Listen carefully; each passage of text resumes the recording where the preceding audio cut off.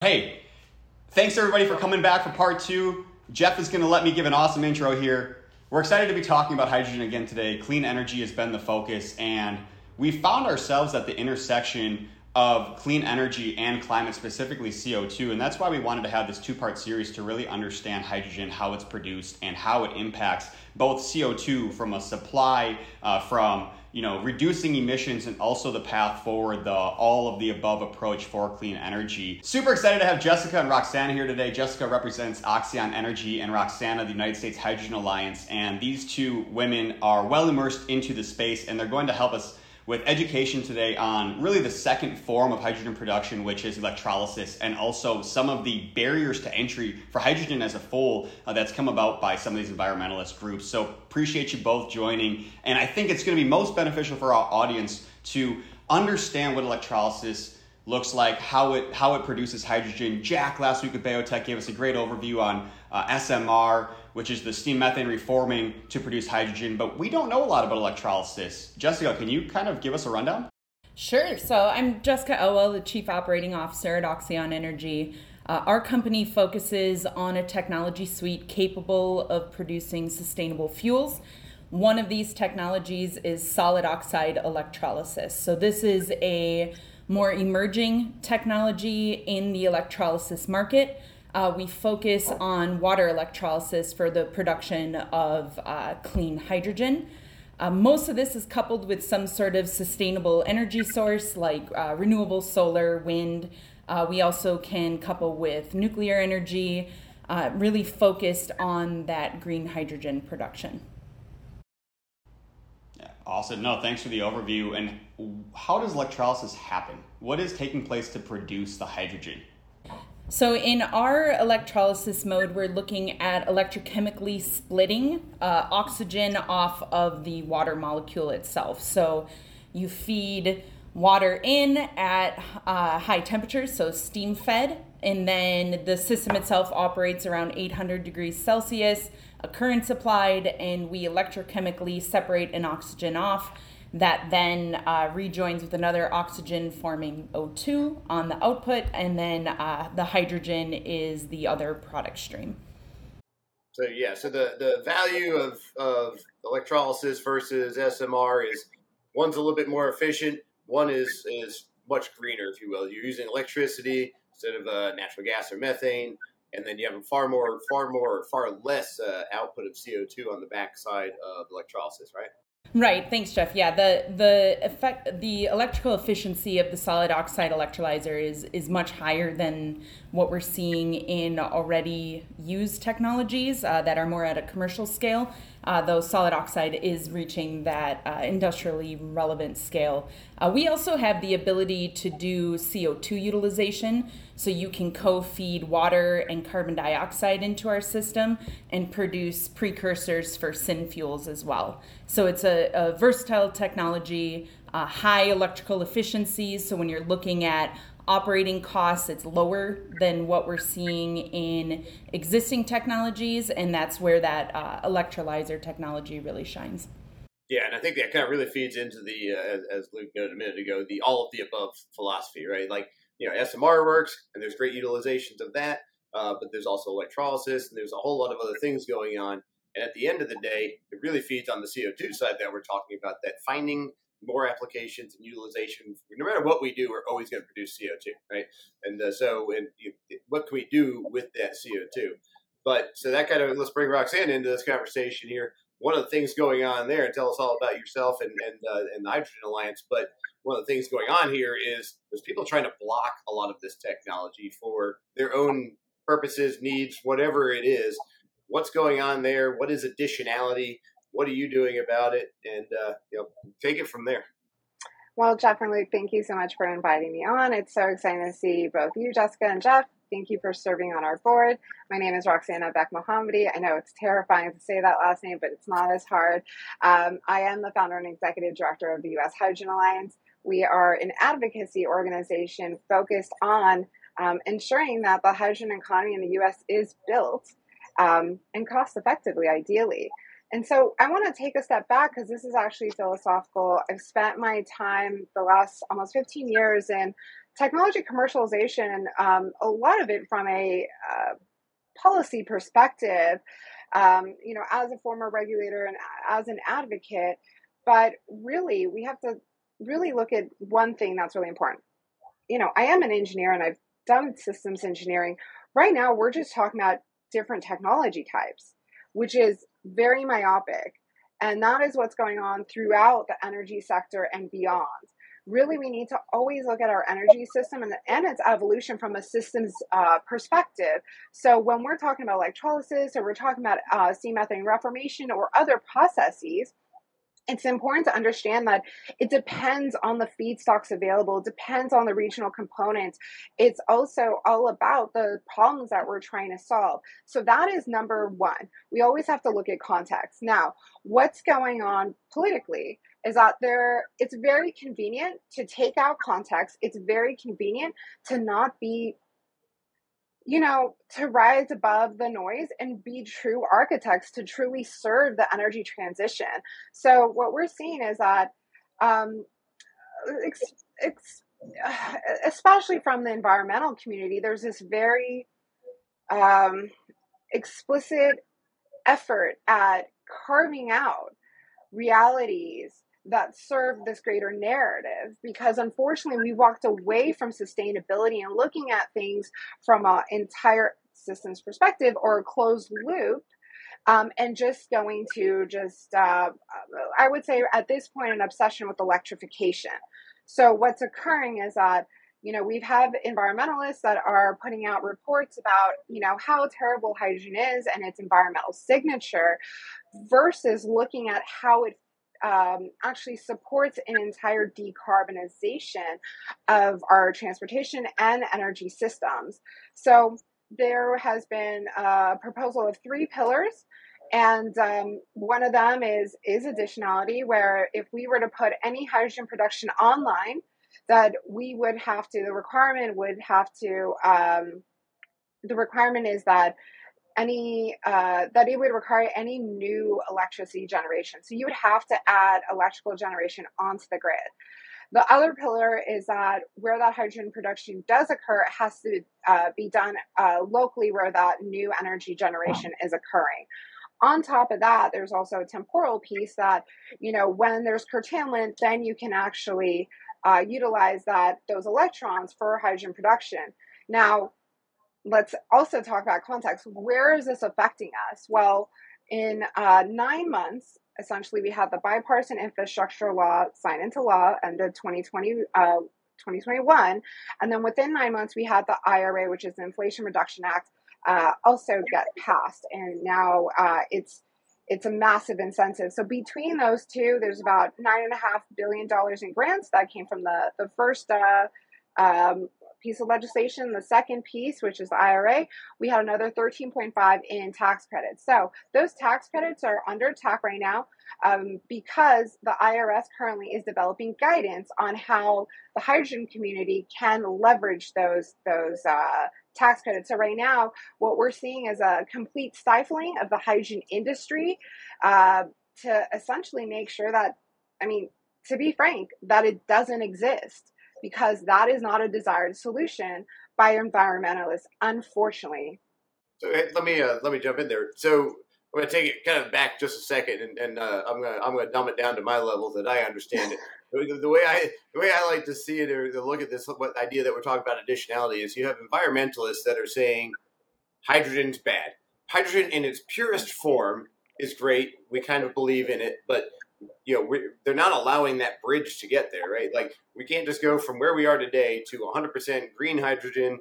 And by green hydrogen, what I hear you say is it must 100% come from wind or solar power generated power. If it does not, then you can't make that hydrogen through this electrolysis, through steam methane reforming, anything like that. It must produce no CO2. It must be all brand new construction, in order to do it.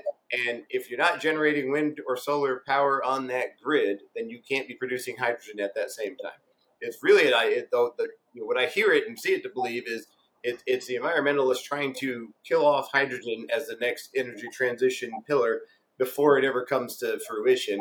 And we've allocated through the federal government, the IRA and the Build Back Better Act, a tremendous amount, like upwards of $25 billion of tax credits and funding for these initiatives to get hydrogen to be an energy resource for us into the future.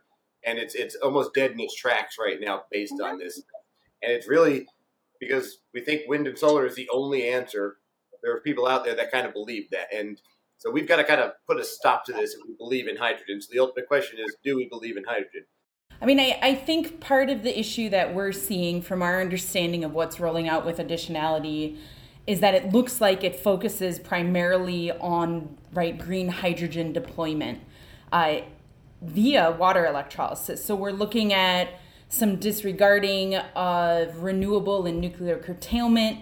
We see that there are opportunities to roll out demonstration projects on existing facilities. The overall idea has merit that, if we're going to use electricity to make new fuels, we have to have sustainable electricity. I understand that part. I do believe in hydrogen. I do believe there is an economy here. Just the basics of how hydrogen burns and what that all looks like. We need to responsibly develop these programs. And some of this is looking at we have wasted opportunity. We have wasted opportunity in nuclear. We have wasted opportunity in existing solar, where especially our technology is capable of doing what's called load following. So when they have peak electricity production that is above what the grid can use, then you have waste because they don't have efficient storage methods. We have the ability, to turn that electricity into hydrogen or into other sustainable fuels where you can store that for later use. Looking at how this rolls out, if you pin this to only new power plant developments, you have made the barrier to project very, very high, because you're not only looking at the technology costs, now you're looking at, in order to run this technology project, we have to have an entire power plant associated with it, which is a giant barrier to be able to do this. So I do believe in hydrogen. We have some fantastic projects, but right now we're focused on microgrid applications because we don't have these types of barriers there. But that's great for microgrids. There's definitely an application for that. But when we're looking at a really meaningful, impactful solution, we need to be looking at an industrial scale for this. And I guess I'm a bit confused. Understanding that the IRA is written to incentivize hydrogen production. We have in front of us somebody who's leading the push for new technologies in hydrogen, but yet the environmentalists bringing forward additionality, they are congressional members. I mean, it just seems counterproductive. So is the additionality just white noise, or is there some traction behind it? I guess, how can you incentivize on one end and then the same party be putting these barriers that make it near impossible? I'm going to punt that to Rox. I'm not very funny, but I appreciate the laugh. Do you have an opinion on this, Rox? You have an opinion? Did I tee it up for you? That's good moderating right there. How do you feel? Yes. So look, again, this is politics, right? And what we're seeing is a huge disconnect, which is actually quite problematic with even our advocacy. So we have been an afterthought with respect to the environmentalists. They didn't think we'd get this far. Essentially, the only acknowledgement that they're giving us is that, yes, you know what, hydrogen can be great for decarbonizing ocean-going vessels, potentially aviation, potentially rail, but that's as far as they allow us to operate, right? Otherwise, they're just like, everything can be done with batteries and electrification, which is, again, very blindsided. So what occurred is that this current administration, so the Biden administration, I would say, has done a good job at looking at things from a wide perspective and understanding redundancy is important, that we need our grid and all of our energy assets to be on at all times, reliable, and interconnected and synergistic. What has occurred is that there's obviously environmental lobbies. Environmental lobbies, I mean, at the end of the day, they are certainly very successful, especially with Democrats, and also they are successful in having a pretty strong grassroots lobby. So we definitely see the swing of priorities with an administration transitioning into potentially a new administration. What we're seeing right now is kind of almost a 180 because of the pressure from environmentalists actually coming together and creating an even bigger coalition. So I would say, and I would tell you, both sides would argue that we are making false claims. I would say that they are being myopic. They would say that, I'm supporting the sturdy industry. 98% of the hydrogen produced, is coming from fossil fuel, but they're not acknowledging that a lot of this is coming to, it's being utilized for nitrogen fertilizer that feeds 80% of the world. It's also largely going to refineries to remove sulfur.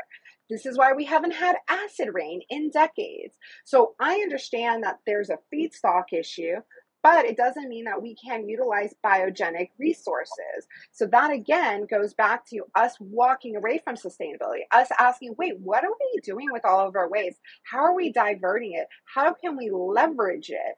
And then also on top of that, we are walking away from geothermal, from nuclear, from hydropower, all these beautiful assets that we've already developed the infrastructure, and two, in most respects, I would call renewable. And on top of that, provides that baseload power that's so critical. So, I mean, really, I think that this is actually indicative of a general ideological crisis with how we're going to essentially architect our future energy landscape. And people don't understand that it is a mosaic. And that is the short-sightedness that we will actually inevitably face the consequences of, just like Europe has. And I think that is also why we're seeing some of the maybe rethinking, especially by the federal administration, because we intimately know what has happened because of, unfortunately, the war with Ukraine and Russia. Yeah, I don't know. I think to me, it's like the hypocrisy of saying, hydrogen must be this green and everything else. That would be the equivalent in my head of saying we could have electric vehicles, but they can only be charged with wind and solar power only and that doesn't happen. That doesn't happen. Those are wind and solar are non-dispatchable. So without an energy storage solution, using wind and solar to electrify battery electric vehicles, heat pumps, other similar technologies, you don't have that solution. You have to have a long-term storage solution, and hydrogen has the ability to bridge that gap.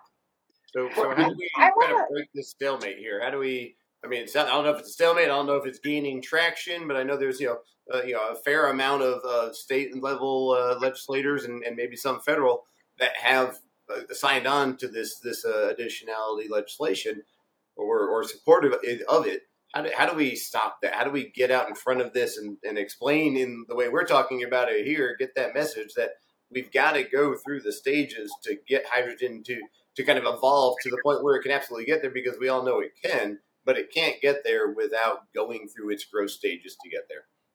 So how do we get that message out? Yeah, Jessica, you want me to go for it? Because I got that. Yeah. Give us the 3 bullet points. What are the 3 things you would do right now or are doing right now? Look, so there are a couple of things, but I think, again, I'm always trying to take a step back. Look, we have to acknowledge our human tendencies. So yes, that hypocrisy reigns pretty heavily. Our ideological biases are also playing a significant role.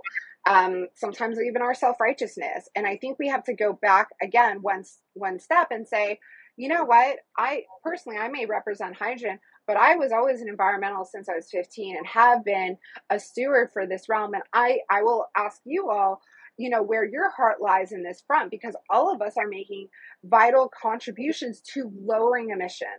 That's number one. We have to acknowledge the human aspect of this all. And that's what we have to continue to remind people of, is our intention as an industry. 2, we need to actually broaden our coalition. This isn't just about hydrogen. When we start talking about, us in this, again, in our silo, that's what they're attacking. They're attacking hydrogen. But they implicitly they are attacking the whole ability for the U.S. to really have a reliable energy system. So we need to partner with those outside of hydrogen to elevate the messaging. 3, of course, education is absolutely key, but let me tell you, there's also politics. There's also campaign contributions. There's also pressure because, you know, you'll have environmental groups give legislators Fs on their annual report. Those are all actual let's call it 3 pillars to really affecting the outcome of our success. All of those 3 aspects takes a lot of time.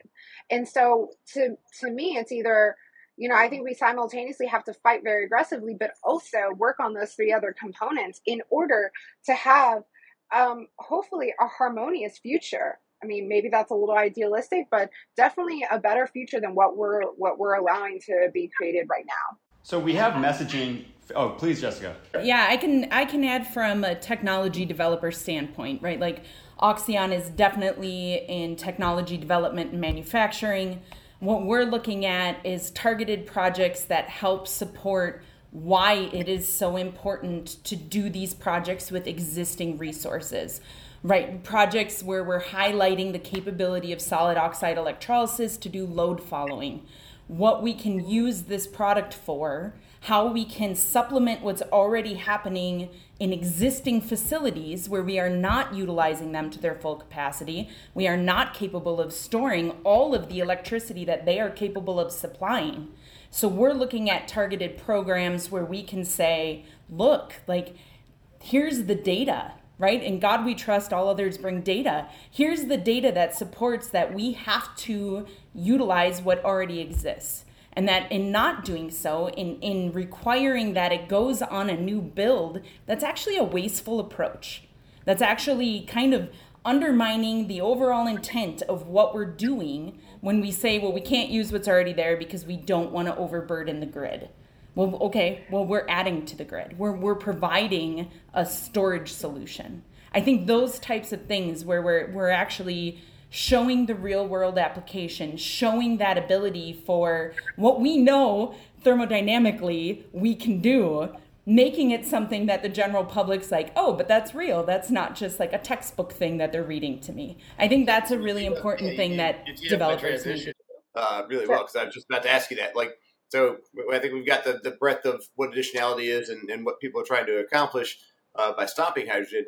You know, Oxeon does amazing things. So what are those? Like, tell us, like, what can we accomplish? I know you don't just do just hydrogen, but, you know, in the hydrogen world, what are we lacking? What are we missing out on if we don't have hydrogen? What are you guys working on these days? I mean, Oxeon is probably the most fun place I've ever worked as far as technology development goes. We're really focused on technology solutions for energy problems that are beyond what we imagined we could solve before. I mean, for instance, we have projects with NASA where we are developing energy solutions off the surface of Earth. So we're able to make fuel on other planets, on the moon, right? We have a system running on the Mars Perseverance rover right now that's making oxygen from the Mars atmosphere, carbon dioxide. So if you want to talk about carbon dioxide utilization, Jeff, I got you. I got you on that one.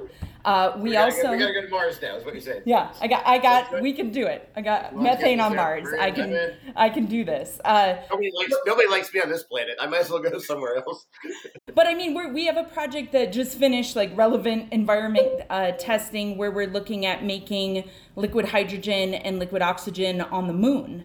Like, if you can build solutions that are capable of solving energy problems for places that don't have a grid, right? Like, let's bring those solutions home and adapt them into solutions where we're capable of doing CO2 and water to fuels, water to hydrogen, CO2 to, right? If you run this through our systems, we can do CO2 utilization from whatever source you have, and we can take that all the way to liquid transportation fuel, sustainable aviation fuel, diesel, like you name it. There's a realm of possibility here that is getting locked down because we don't have access to the electricity. And that's really like we're handicapping technology development that will change our energy solutions in the future by locking down where we can get our electricity from.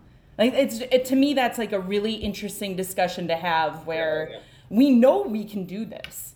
We just need to get to a scale where we can do cost reductions so that it is meaningful on an industrial scale. Maybe it's because we have less humans on Mars, but aside from that, there's less voting. I know that. Yeah, that's true. There's no president there.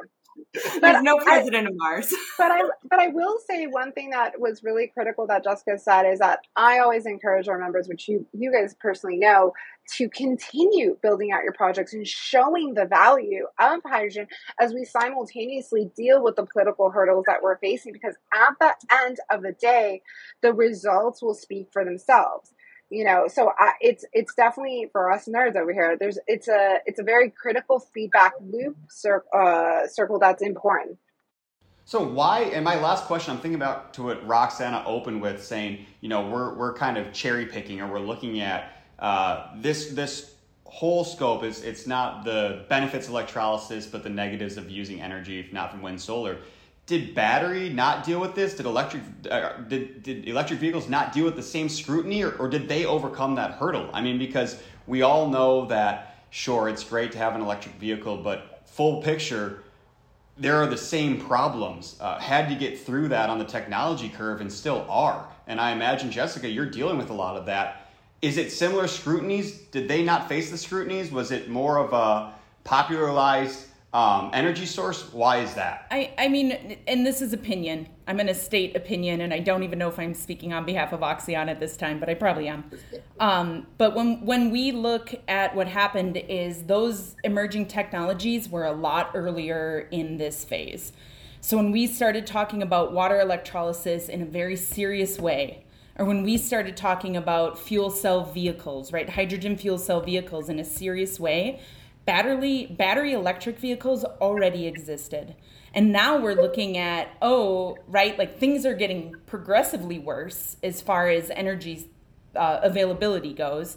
And so now I think the scrutiny is not so much, I don't know politically that it was like, this one's good and this one's bad, so let's let this one have an easy way. I think it's the timeline of the solutions coming through and what is happening to our grid as we progress through time. Well, and Jeff noted that, you don't have to charge your vehicle with wind and solar, but I do believe California rolled out a law, or is attempting to, that says you cannot charge your electric vehicle during peak.